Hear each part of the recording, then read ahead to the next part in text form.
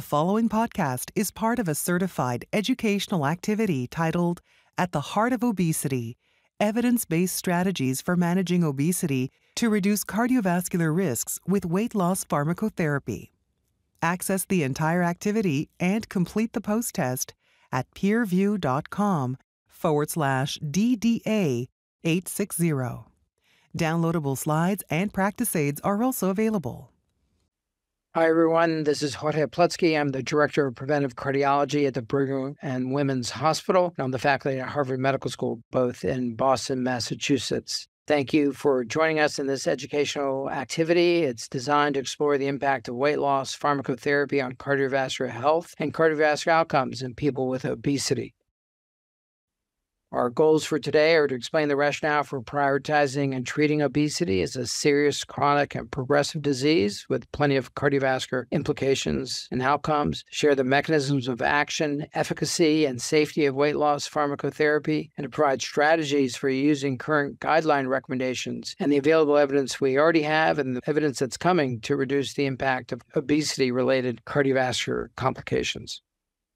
The mean BMI in the United States is increasing. Nearly half of all U.S. adults have obesity. This overlaps with conditions of overweight as opposed to frank obesity, and so many of the issues are the same. But here you see, in terms of obesity, these trends in terms of BMI from 1999, 2018, and they've only continued, as you know. And we see those same trends related to severe obesity and even more consequent.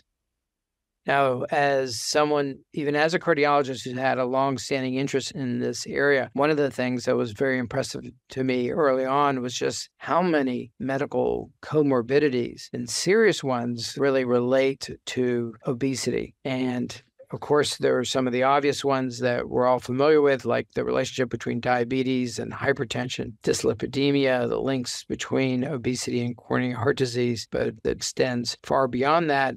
It's really impressive the extent to which obesity ends up impacting overall health, cardiometabolic health, and cardiovascular outcomes. And so it's not a leap to then recognize that early intervention could be essential for reducing the risk of these many obesity-related comorbidities, because we know how these accumulate over time. Now, when it comes to cardiovascular disease, there's been a lot of work on, well, what is the nature of those connections and why is obesity such a major cardiovascular risk factor? Adipose tissue is a real source of mediators that can have a systemic impact on the vasculature. They can also have an effect on issues related to how we handle glucose and stimuli for atherosclerosis and its complications. A lot of attention related to inflammatory cytokines are implicated as direct mediators. We look at things like high sensitivity C-reactive protein as this very strong link between diabetes and cardiovascular disease as it relates to obesity. Now, obesity also travels with risk factors like hypertension and dyslipidemia, sleep apnea, and others. And so you have a convergence here, whether it's related to this dysmetabolic state and these risk factors that culminates in cardiovascular disease, coronary artery disease, acute complications from that, like acute coronary syndrome, heart failure, and atrial fibrillation, as we discussed. These really are all consequences of this intersection between being overweight and obese and how that ends up impacting the cardiovascular system. Now, because the armamentarium we have and the therapies we have expanded, what goes hand in hand with that is increasing clinical trial evidence for how interventions on weight may impact outcomes. A lot of exciting data to come. We've had top-line announcements of some of those studies, and we'll have more updates very soon. So here's one example of data showing a relationship between lifetime risk of cardiovascular disease, morbidity, and mortality according to BMI. So these are middle-aged men and looking at their follow-up over ensuing decades. As you move up on the left side here, from the blue line up, you can see as you move from underweight to obese and morbidly obese, you get a real segregation of increasing risk as a function of obesity. And we see similar sorts of trends in middle-aged women. Even with all this evidence and sort of straightforward, intuitive connections between obesity and cardiovascular disease, the fact is that many patients who have overweight and obesity never receive that as a formal diagnosis or are not getting attention from the people providing their cardiovascular care about how obesity may be a risk issue with that. And there's no doubt that cardiologists and cardiology practices can improve patient outcomes by being part of initiating the discussion about obesity and how that's related to cardiovascular health. But just initiating that conversation is really important because as someone helping provide cardiovascular care, your guidance around that really does matter. Now, of course, one of the questions is, well, just how much weight loss is needed to improve health, cardiovascular health, and reduce cardiovascular risk. I would say another thing that has always been very impressive to me is the extent to which one sees many risk factors beginning to improve with even modest weight reduction. But it's helpful to point out that even just those initial directionality of some weight loss starts to improve health, that it may be rather than just, a 5% weight loss as one gets to higher percentages of weight loss, 10%, that there's more and more evidence that the disease process is reversing. And then with more significant weight loss is where we've more evidence, and we'll have more evidence about the reduction of cardiovascular events and complications, getting to that 15% weight reduction. So obesity is a very complex issue, is often the tip of the iceberg of many, many inputs. Some of those just have to do with biology and the physiology and how we're programmed to hang on to calories and energy. There are major behavioral components. We know there are many genetic inputs that are major factors, and then environmental inputs are all things that are quite relevant. And recognizing this, and that it's not just an issue of willpower, and being much more careful about not just blaming the patient of really, you should just eat less and exercise more, but recognizing all these inputs can be an important step in terms of engaging with the patient, not having them feel judged about the obesity issue. So there are many pillars, and I think it's important that it's not just one of these, but really thinking about all of them. And that includes, of course, pharmacotherapy. And that pharmacotherapy is very relevant for cardiologists. I mean, we're really well positioned in our practices to counsel individuals about how the obesity is having direct and indirect effects that impact cardiovascular outcomes, morbidity, and even mortality, and that these effects are very relevant for ultimately losing weight and maintaining that weight loss, as we'll touch upon, and that these span patients that we see who have not had a cardiovascular event. As cardiologists, it's sometimes referred for hypertension control, referred for atrial fibrillation, referred for risk evaluation prior to other surgery. There are many reasons why we might see patients who have not yet had a cardiovascular event. Those are real opportunities to make an intervention and harness these many tools that start engaging with this conversation of, I think it's okay for you to undergo your hip surgery or whatever other procedure, but in the long term, I think there's a lot of ground to be gained for you and could improve many aspects of your overall risk that involve these tools. And of course, one of them is these AOMs, these anti-obesity medications. We know that anti-obesity medications can help in this regard, and here are some of the consensus inputs around this. When a patient doesn't yet have any obesity-related complications, you still might consider an anti-obesity medication if lifestyle intervention has not been effective and the BMI is significant, greater than or equal to 30 kilograms per meter squared. We feel like the timelines are shorter and the pressure is greater when there's one or more obesity-related complications. But now you see the recommendation being considering pharmacotherapy if the BMI is greater than or equal to 27. And if there's more than one severe obesity-related complication, then you're getting more directed input about adding this to lifestyle interventions when the BMI is greater than or equal to 27. So we've had a variety of drugs out there and available as anti-obesity medications. Many of these really were working centrally on affecting some of the reward centers with effects on decreasing weight. Naltrexone, bupropion being an example, phentermine, topiramate being another, working in the CNS. Phentermine also being used alone in that regard. There have been efforts to try and make people feel fuller with hydrogels and volume enhancers, attempts to use orlistat to inhibit lipases and absorption of nutrients. A huge step forward has been the development of these GLP-1 receptor agonists, liraglutide and semaglutide being two examples of those that have a multiple number of effects. They work in the CNS. They are the signal that tells the brain how much we've had to eat. So they're satiety signals. They help do that by also slowing gastric emptying, so can help with feeling full and that sense of satiety. There's also effects on lipolysis as well. There are additional agents like tirzepatide, liraglutide, and semaglutide, and we have more drugs to come. Yet another reason why, as cardiologists, we need to think about this, because we have oral GLP-1 receptor agonists, we have an increasing number of analogs that combine different agents, and so there's going to be more to come, but we already have many of these tools now, and our focus here today, of course, is on these GLP-1 receptor agonists. So this is a nice summary of what we've seen with some of the current anti-obesity medications, and then also a glimpse at some of the emerging ones for which we have more data coming. And here you see the mean weight change from baseline with these agents, orlistat being the lipase inhibitor, the hydrogel, and the GLOW study. These are sort of modest decreases. You see the comparison groups in orange, where in many of these trials, people lose weight even more than what we see in practice very often. With phentermine to pyramine conquer, if you do it in comparison to placebo, sort of a 7% weight loss there, naltrexone, bupropion, roughly 5% placebo-controlled. And then with liraglutide and semaglutide, you see this bigger step up in the trials using those. With liraglutide, again, comparison to placebo. And again, the point that this is more than what we often see in practice, but roughly a 6% decrease with semaglutide in the step 1 trial, much more significant, 14.8%. We've had additional data with semaglutide, 2.4 milligrams subcutaneously in step 3, 16% versus 5.7% on placebo. In step 4, 17.4% versus 5% on placebo. And we're going to touch base on the OASIS 1 trial, which was to study oral semaglutide. And then some of these other agents, tirzepatide, 15% versus 3.1% in the placebo group. And then the SURMOUNT trial, which was almost 21% reduction in weight.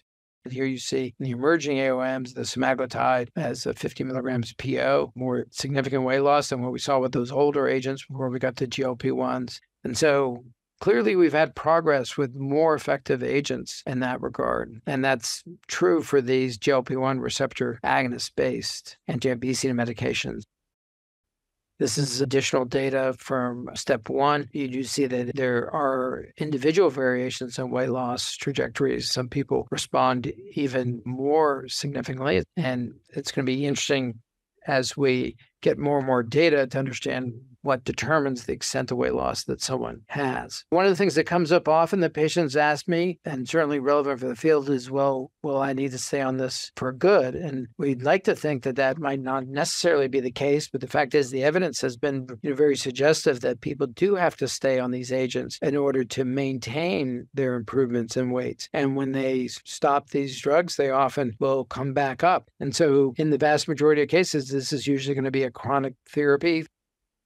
Now, this, I think, is important because it goes back to that idea of the number of parameters that can improve around weight loss. And so with the decrease in weight, here you can see that certainly for the newer GLP-1 receptor agonists, improvements in blood pressure. That wasn't always the case with some of the older agents. The LDL will go down as people lose weight and can be an important additional adjunctive intervention to patients you might have who are on a statin. We often see improvements in the triglycerides, and very often that goes hand in hand with increases in HDL as the triglycerides come down. We don't know the clinical significance of that in terms of the HDL, but we're always happy when we see the triglycerides going down. It usually means an improved cardiometabolic picture. And then, of course, A1Cs tend to go down as well. And so, much bigger impact on this overall picture of cardiometabolic status as people lose weight.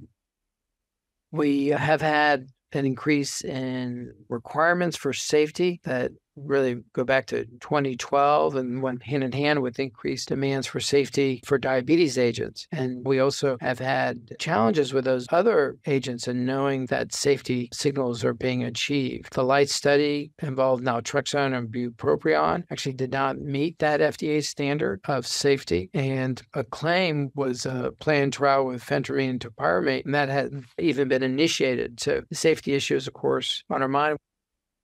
The notion for pursuing this for cardiovascular benefit was based upon preclinical studies and early human studies suggesting that the GLP-1 pathway could exert benefits on many different components of inputs that can affect the cardiovascular system, whether it's directly in terms of protecting the heart and where GLP-1 receptors may be, effects on platelets, on postprandial lipids, on glucose, as we talked about, effects on inflammation, body weight, blood pressure, even on the kidney with natriuresis and diuresis that really supported the idea of pursuing this for cardiovascular benefit. Those receptors are present in the heart, they're present in the blood vessels, and we have lots of evidence supporting benefits on things like endothelial function, changes in responses among the cellular components of the arterial wall that are all supportive of the idea that this could have an impact on cardiovascular outcomes. Now, we've had cardiovascular outcome trials in diabetes, and this is one collection of some 23 trials, 181,000 plus patients. And this is just pulling out the GLP-1 receptor data, which is really supportive and suggestive of these various trials suggested potential benefits on kidney outcomes, on stroke, on major adverse cardiovascular events, MACE, cardiovascular deaths, all-cause death, heart failure, non-fatal MI. And of course, the benefits that were seen in the diabetes trial continue to push us forward. The STEP trials were a series of registration studies for semaglutide. This is pooling data in STEP 1, 3, 6, and 8, and looking at what happened in terms of antihypertensive and lipid-lowering treatment in these STEP trials. So you can see the ends here for the numbers of patients. It's less than what we see when we get to big cardiovascular outcome trials. But you can see that in comparison to placebo, you were having effects reducing the amount of antihypertensive use or even being able to stop antihypertensives as a result of this differential effect on body weight, and similar kinds of patterns when you look at the need for lipid-lowering agents. In OASIS 1, we also had signals again in sort of early looks at an oral agent, oral semaglutide, and changes in cardiovascular risk.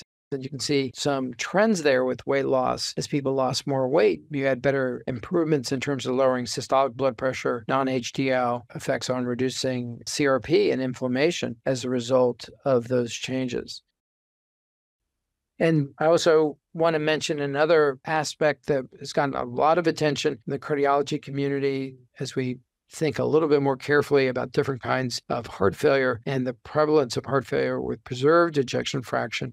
Lots of interesting mechanisms invoked related to that. Fat mediators like leptin, but also activation of renin-aldosterone, which of course impacts plasma volume, sodium levels, inflammation that can contribute to fibrosis, arterial stiffness, changes in the kidney.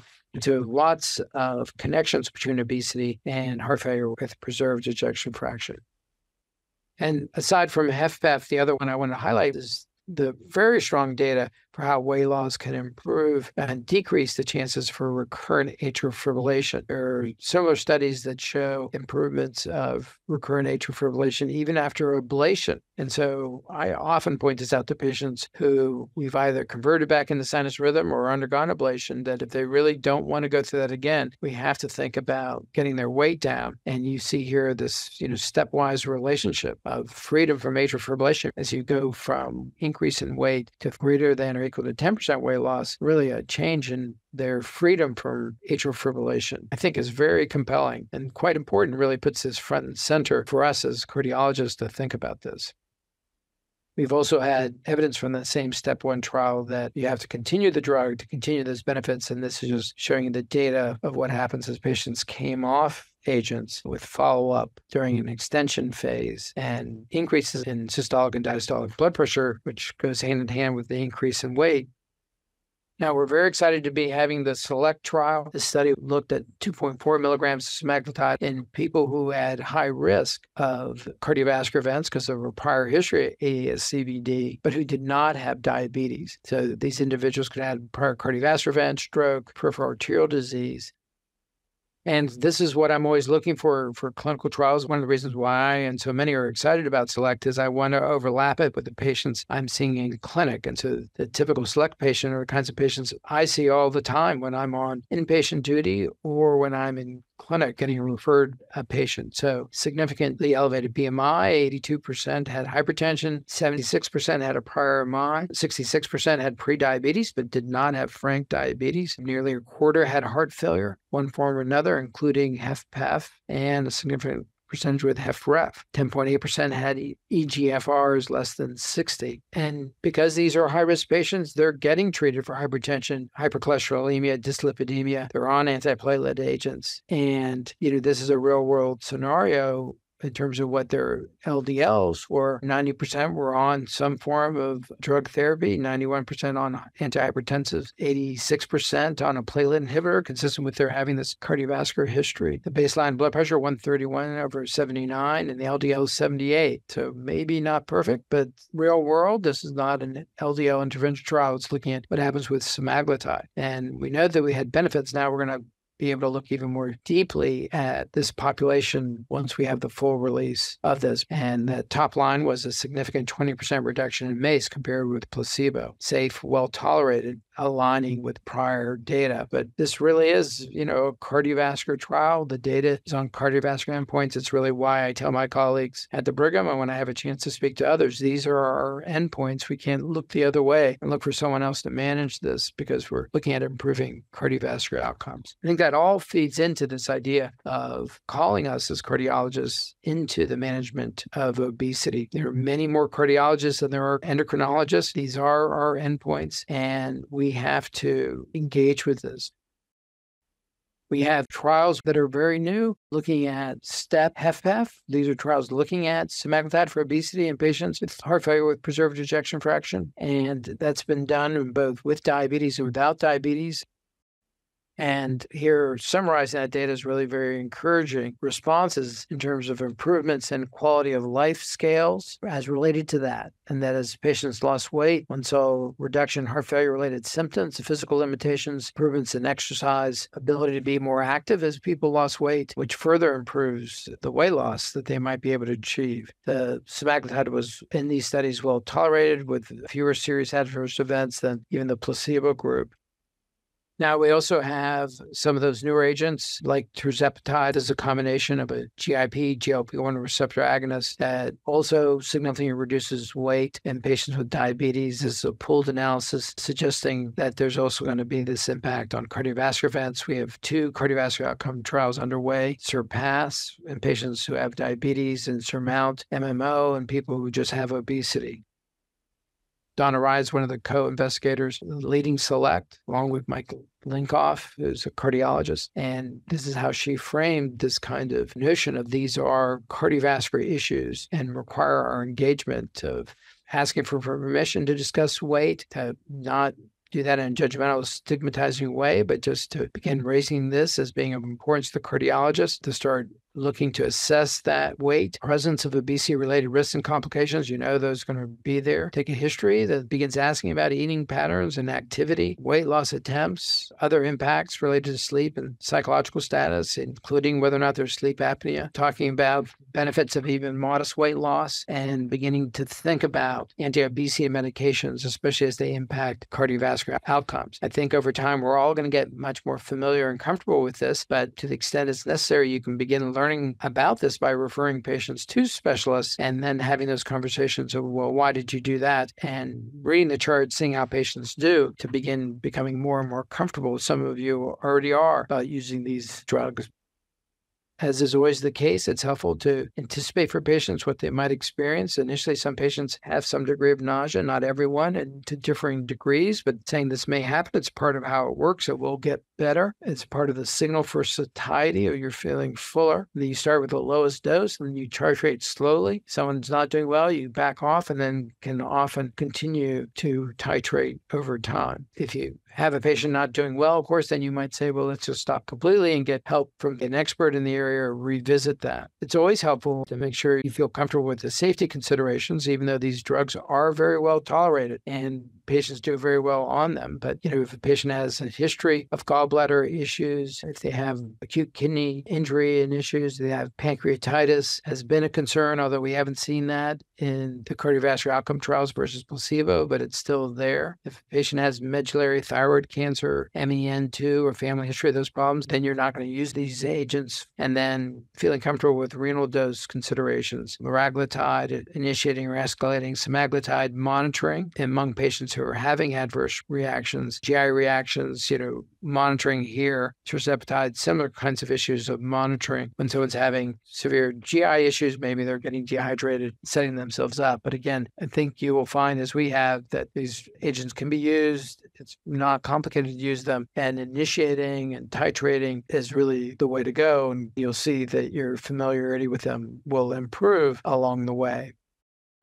So obesity is a major risk factor for cardiovascular disease. We consistently see the evidence for worsening outcomes that warrants attention and discussion and appropriate treatment across the spectrum of lifestyle to drug therapy. Cardiologists are very well positioned to counsel individuals about this and how that weight loss can impact their cardiovascular future, their overall cardiometabolic health through weight loss, combined with lifestyle interventions, but that is often not enough. And so when that has not succeeded, combining that with the tools we have available is part of the strategy here can improve outcomes. We have evidence from Select Oasis, Surmount, that targeting this GLP-1 receptor pathway can really make a difference. And that difference is not just because the weight is going down and patients are feeling better, but because you're actually reducing cardiovascular risk and cardiovascular events, and perhaps along with it, some of these other issues that patients encounter as a consequence of being overweight or obese. So that concludes our discussion for today.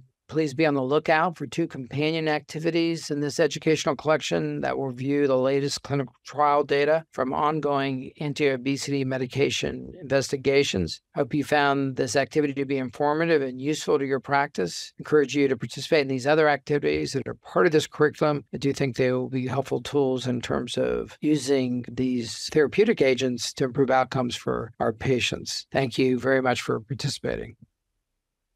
Thank you for listening. Download materials and complete the post-test for instant credit at peerview.com/DDA860. This activity is supported by an educational grant from Novo Nordisk Incorporated.